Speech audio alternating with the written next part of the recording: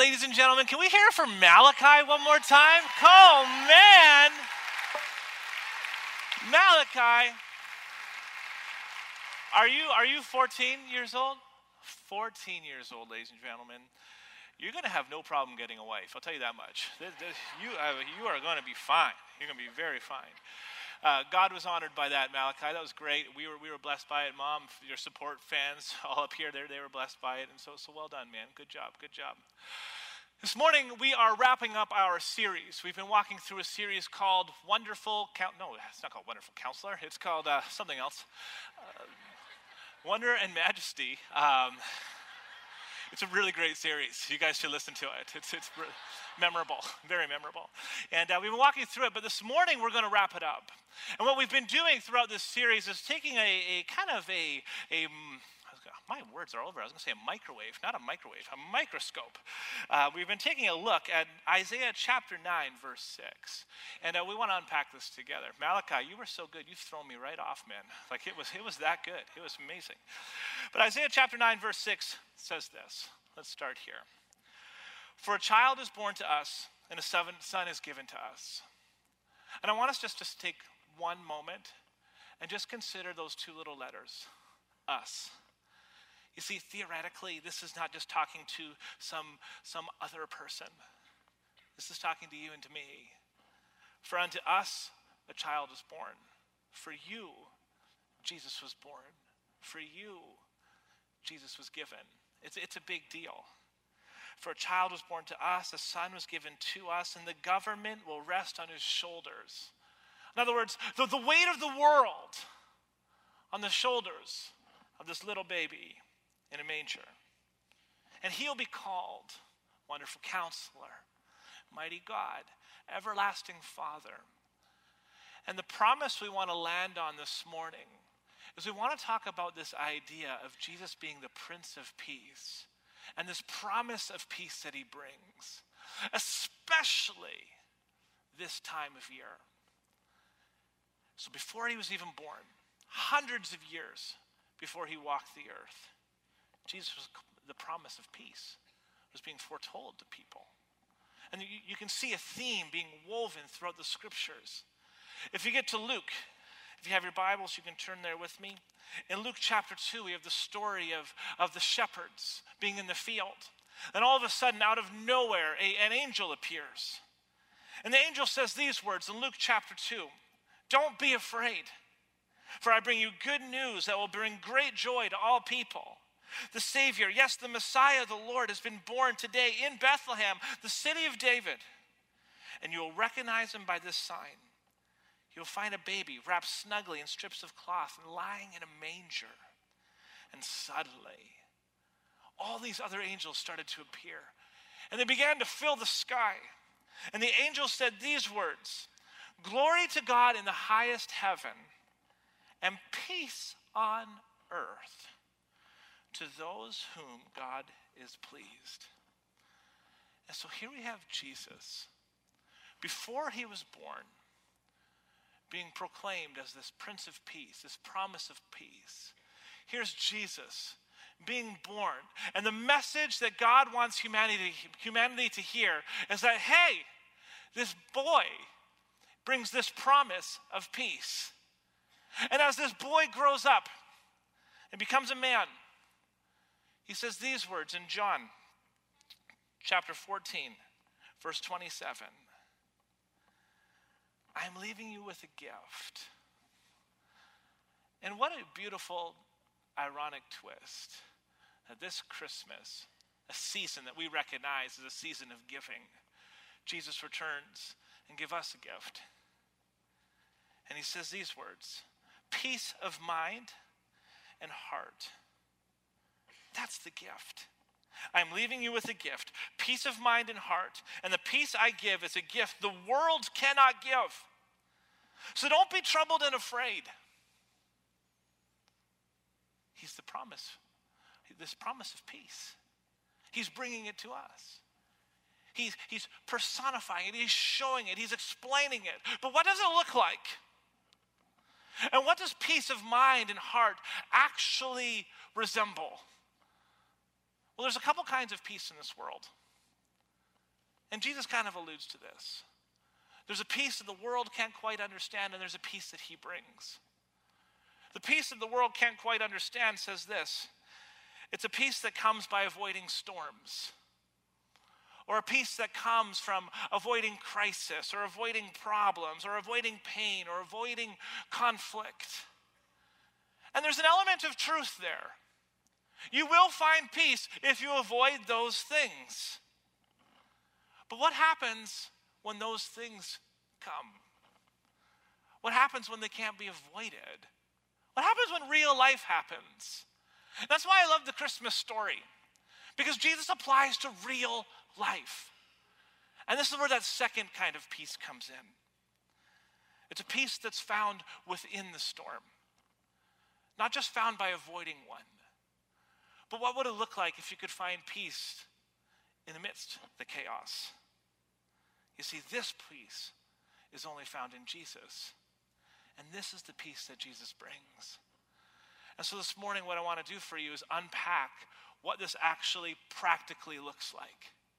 Because philosophically, we can all wrap our minds around and probably agree with the concept that Jesus provides peace.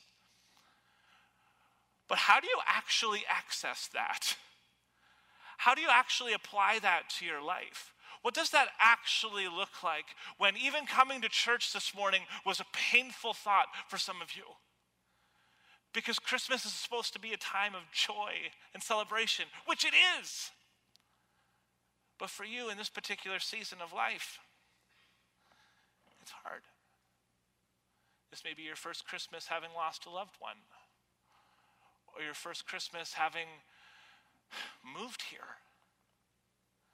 Or perhaps you've lost a job, or some sort of hurt is hidden somewhere inside your heart, and you've been trying to keep that face on, but it's heavy. Friend, I want to encourage you. You've came to the right spot today. Christmas actually is for you.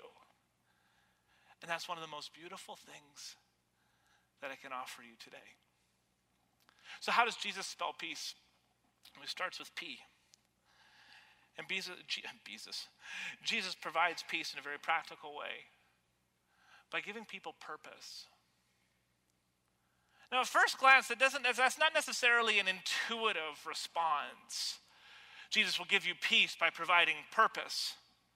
Because what typically happens when stuff comes up, like when real life happens, kind of the intuitive question is to find the purpose in the storm, isn't it? We try to find peace by knowing what the purpose was behind the storm. We start asking questions like, why did this happen? Why did she leave? Or why did they die? And we have this idea. And I don't know where it comes from, but it tends to be fairly universal. And what happens is this: we start going through these assumptions. And the assumption says that if I can understand the purpose behind the storm, then I will be able to make sense of things. And then once I can make sense of things, then I will have peace. But the truth is that's only half true. Because understanding the why behind the storm only provides context. It doesn't provide closure. And just understanding the why isn't enough. Jesus came to bring more peace than that. You see, this peace comes. It comes from knowing our purpose within the storm. Not the purpose of the storm. But the real peace comes from knowing our purpose within the storm. And that's what Jesus brings.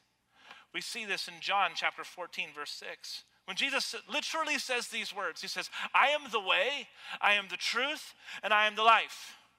This is grown-up Jesus, not baby Jesus. That'd be weird. Those are his first words. I am the way. That'd be awesome.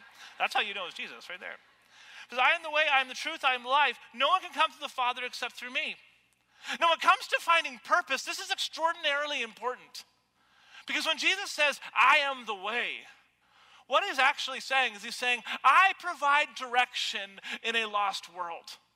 You're trying to make sense of things. You're trying to make sense of the storm. You're trying to make sense of life right now. Don't focus on that. Focus on me. You want to find peace? You're going to find it through me. And I am going to show you your purpose. I'm going to provide that for you. I am the way. I am the truth. You're seeking truth, trying to make sense of things. You're trying to figure it all out. You won't be able to wrap your mind around every concept. Lean into me. I will provide you with the truth. I will provide you with the life in this dying world. It's me. So when we're trying to find peace, we find it in Jesus by discovering our purpose. And if you've been here for any length of time, maybe it's your first time or maybe you've been here for years, we have our Grow Track starting up in the new year.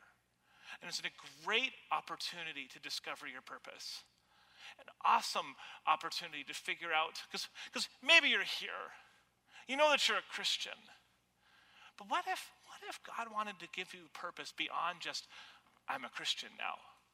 But what if God wanted to teach you how to use your gifts, your strength, your story, your pains, your doubts, your insecurities? What if God wanted to show you how to use all that to be all of who God wants you to be? Well, you could take advantage of the Grow Track course that's coming out in January. Sign up for that. How does Jesus provide peace? Through purpose. The secondary way that he does that is through E, encouragement. If you have your Bible with you, turn with me to Philippians. In Philippians, you're going to get this interesting picture. In Philippians chapter 4, verse 6, we have these words. It says, don't worry about anything, instead pray about everything. Now that is great advice, but so hard to actually walk out. You see, the fascinating thing about this, and I'm speaking to the chronic worriers, I have a tendency to worry sometimes. I need you to understand this. Worry in and of itself isn't sinful, but it's not helpful. It's not helpful. What worry tends to have us do, regardless of whatever it is that we're walking through, worry has us look at our situation and then focus on how that situation impacts us. But prayer has us look at the situation and then focus on God. And that's why this is so important. Don't worry about anything. Instead, pray about everything. And then we get this equation, kind of a very practical equation in terms of how to have peace. You do this plus this, and you get peace. And it's right here. It says, number one, tell God what you need, plus thank him for what he has done, equals you will experience God's peace, which exceeds anything we can understand. His peace will guard your hearts and minds as you live in Christ Jesus. See, that's the important, fascinating, extraordinary, exquisite, life-changing piece of this entire text. It's that this peace will guard your heart. This peace will guard your hearts and your mind as you live in Christ Jesus. It's this peace that will help you be able to walk through the difficult times. It's this peace that will help you to be able to apply your Christianity in spite of whatever it is that you're facing. You see, peace doesn't mean that you're encouraged by the storm. So when I say that Jesus brings encouragement, I'm not saying that, oh, great, put on a smile. Take your storm with faith and smile your way through it. I'm not saying that. Peace doesn't mean you're encouraged by the storm. It's not like there's some psychological mind trick you need to tell yourself. It's actually the encouragement comes from Jesus. Peace comes from being encouraged that God is actually accessible during the storm. And that's where everything begins to change.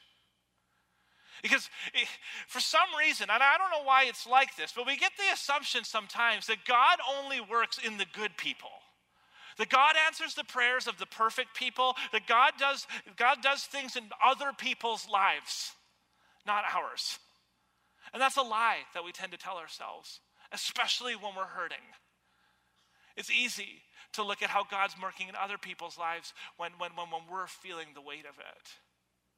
But what's encouraging about Jesus, and the reason why Jesus brings peace, is that he's accessible in those times of deep grief and sorrow.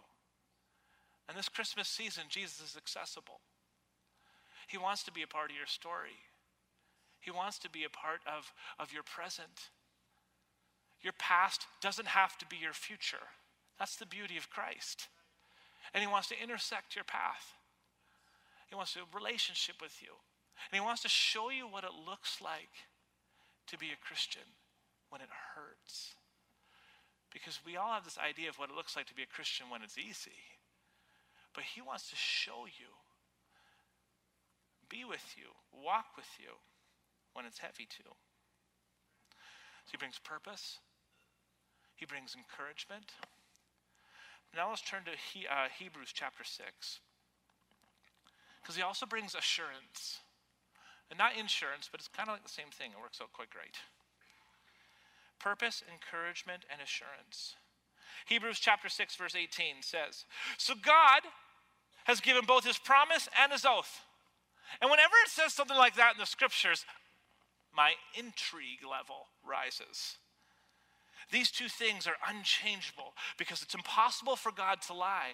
Okay, man, get to the goods. What are you talking about? It says, therefore, we who have fled to him for refuge can have great confidence.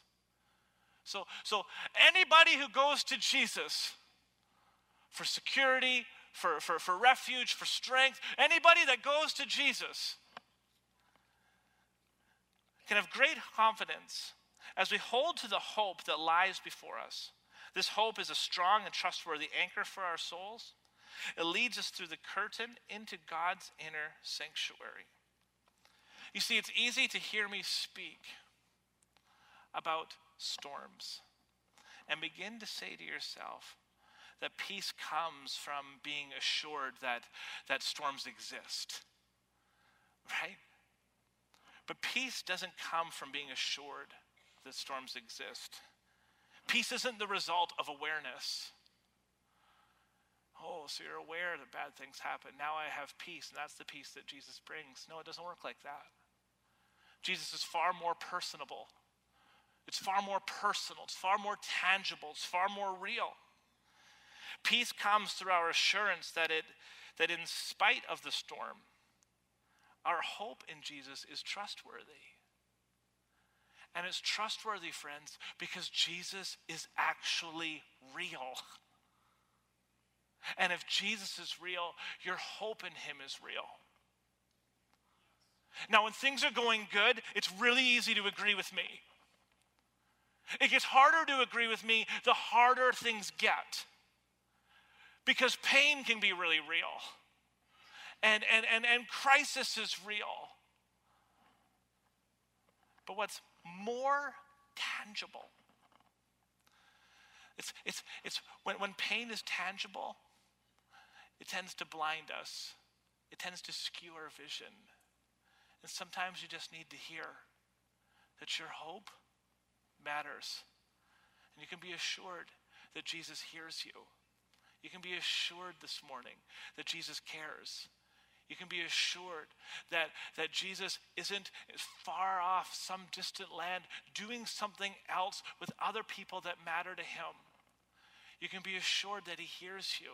He sees your cries, your insecurities, your pains, your doubts, your fears. He knows you. And you can be assured with the fact that your hope that you have in him matters. And it's real. And it changes things. Hebrews chapter 13. So Jesus brings peace through giving us purpose, encouragement, assurance, but also confidence. And I love this particular verse. It says, so we can say with confidence these words, the Lord is my helper, so I will have no fear. What can mere people do to me? It's a great thought. And it tells us a couple things. You see, peace isn't found by confidently declaring that storms won't harm you. peace is found by confidently declaring that God is your helper within the storm.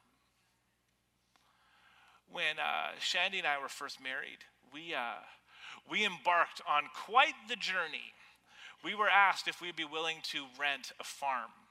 And both Shandy and I, we never grew up on farms. We're not farmers. We had no idea what farms were. Well, we did, but we didn't know how to do it.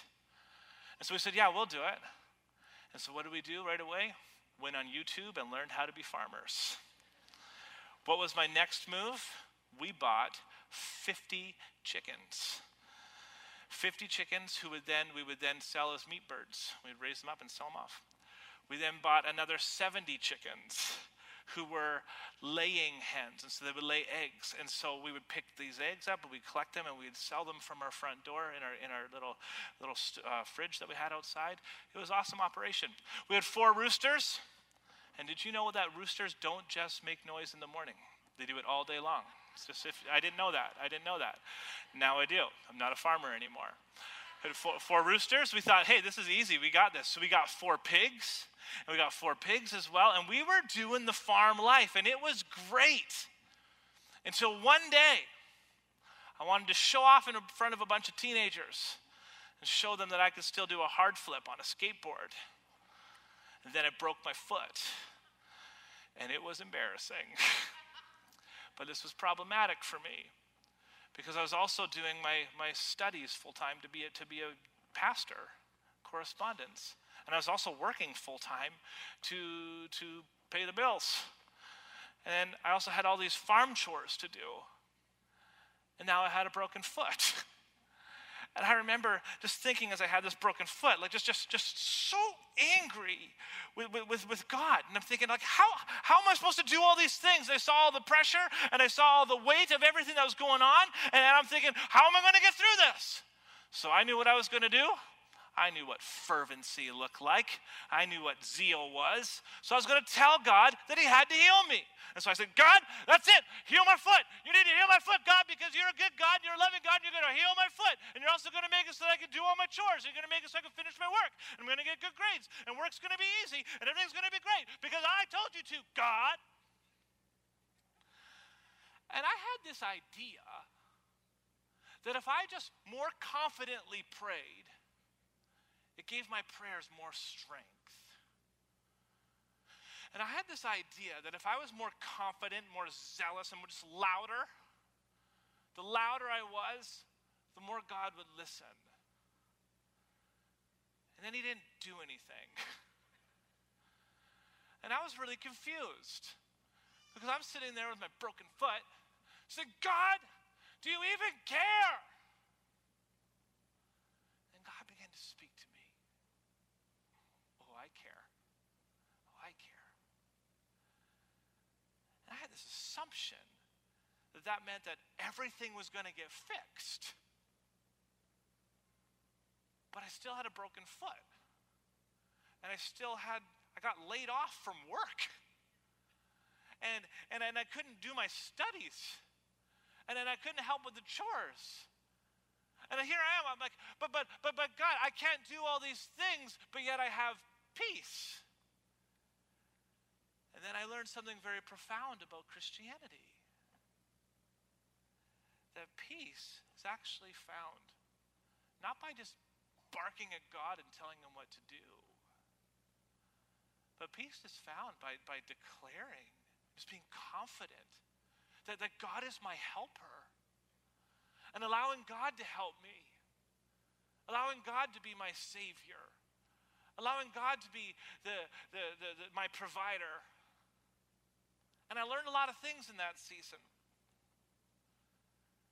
I learned a lot of hard lessons that don't come intuitively. And I hope that you can learn from them too, through my story a little bit. You get to do a lot of... Life's not always easy. Death is real. I remember walking through the loss of my uncle when I was in my teens. And I wasn't a Christian yet at that point. And I just didn't understand how bad things like this, it was just tragic car accident. How did these things happen? I remember having cousins pass away, grandparents pass away. I remember on our anniversary, Shandy and I doing a funeral for a little stillborn baby. How do you do that? See, you find peace in Jesus. You find help from the Lord. And you can be confident that God will help you.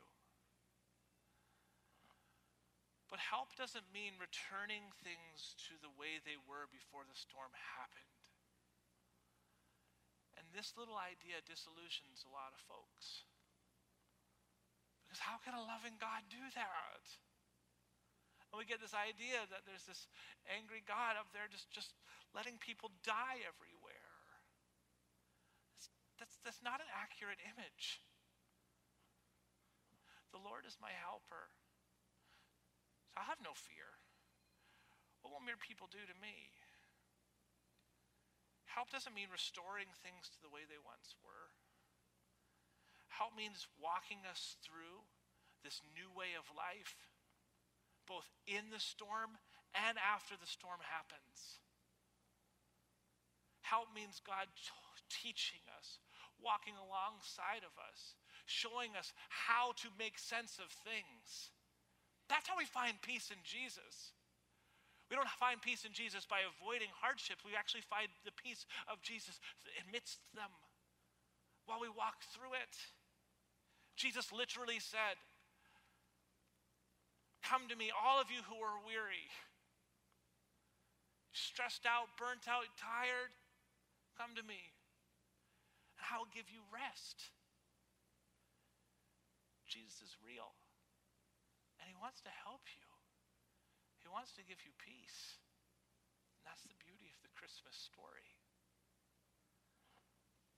I'll close with this.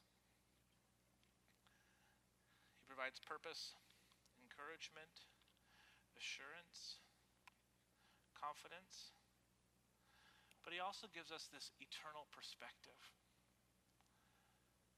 And it's this different way of looking at life. This idea that there's more to life than the here and the now. There's more to life than what we're walking through at this current moment. It says in John chapter 16, verse 33. And this is Jesus talking. That baby in a manger, that promise of peace, mighty God who came from heaven in human form to meet us where we're at. And when that boy grew up, he's quoted as saying this very thought.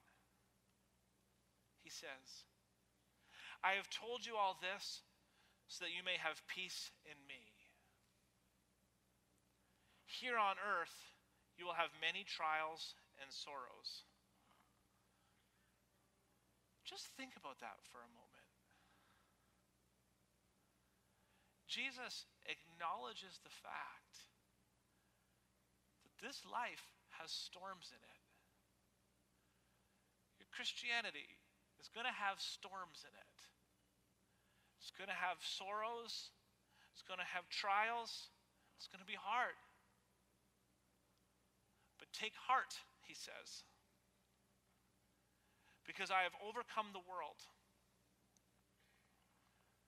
Because peace isn't found in the absence of storms. He highlights this very thought. Like, there are storms in life. Peace is actually found in the presence of God. And that's an extraordinary truth. And we zoom in, and we have Jesus, the Christmas story, and Jesus being born in a manger.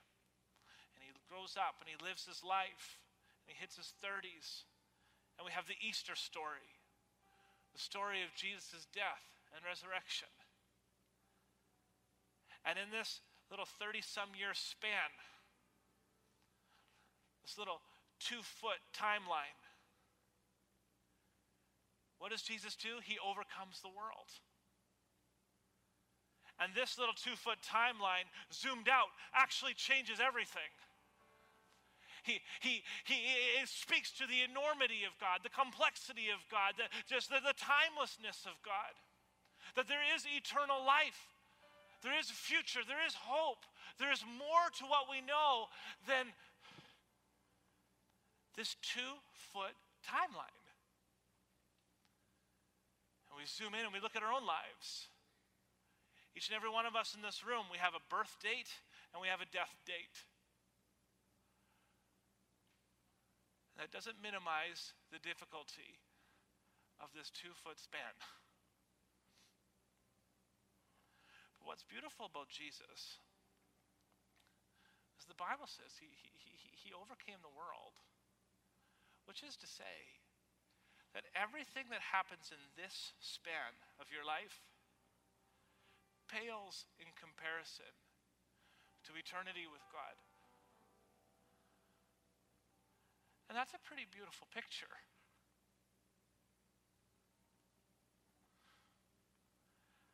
I didn't grow up understanding how Christianity worked. I knew a little bit about God, but I didn't know God. And I don't know if you find yourself in the same boots as me, but there was a point in my life where I had to make a decision.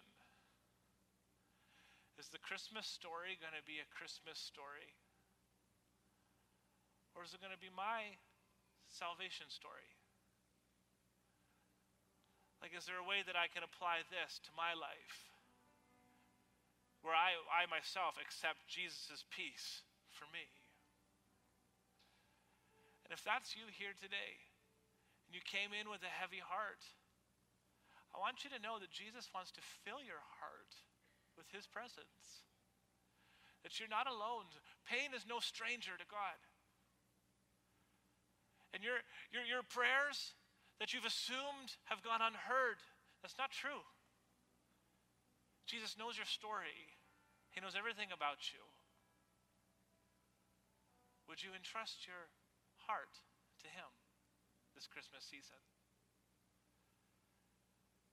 It's a personal thing to do, but we have these My Decision cards in front of the pew. And what I would encourage you to do, if as I've been talking, there's a piece of you that says, you know what, I could use some of that peace for me. I want a personal relationship with Jesus like that guy up there has. You can have that. And the reason why we have this card is I don't want you just to lift up your hand and slip out and think that everything's done.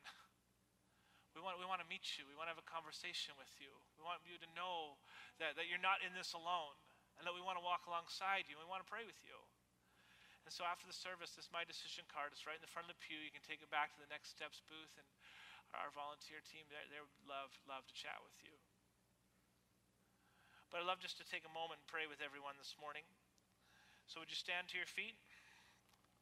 And we'll pray together as we close the service. I have no idea what it is that you're going through. I don't know your story, but I can assure you that God does. And he's got a plan for your life. And so I'm going to pray that this Christmas season, God would show, he would demonstrate his peace to you in such a real way. Would you bow your heads with me? Lord, I thank you that you're real. And I thank you that you're here. And I thank you for everybody in this room. I thank you for what you're doing in our midst this morning. Holy Spirit, I pray for each and every person, both gathered in here physically and watching online. That, Lord, you'd speak to our hearts today. God, that we would experience your peace. that you would restore hope, Lord God. God, that you would stir up joy inside of us. This joy that comes not because we're in a part of this awesome group, and this is a great church, but a joy that comes as an overflow of what you're doing inside of our hearts and inside of our lives. Jesus, would you become real? So Lord, I pray that, Father, you would bless each and every person in this room this holiday season. God, that you would restore joy, restore hope, that, Lord, there would be something tangible that takes place inside of us. Because, God, you are real. You're the Prince of Peace. You're the bringer of peace, and you're here today. We love you, Lord, and everybody said, amen.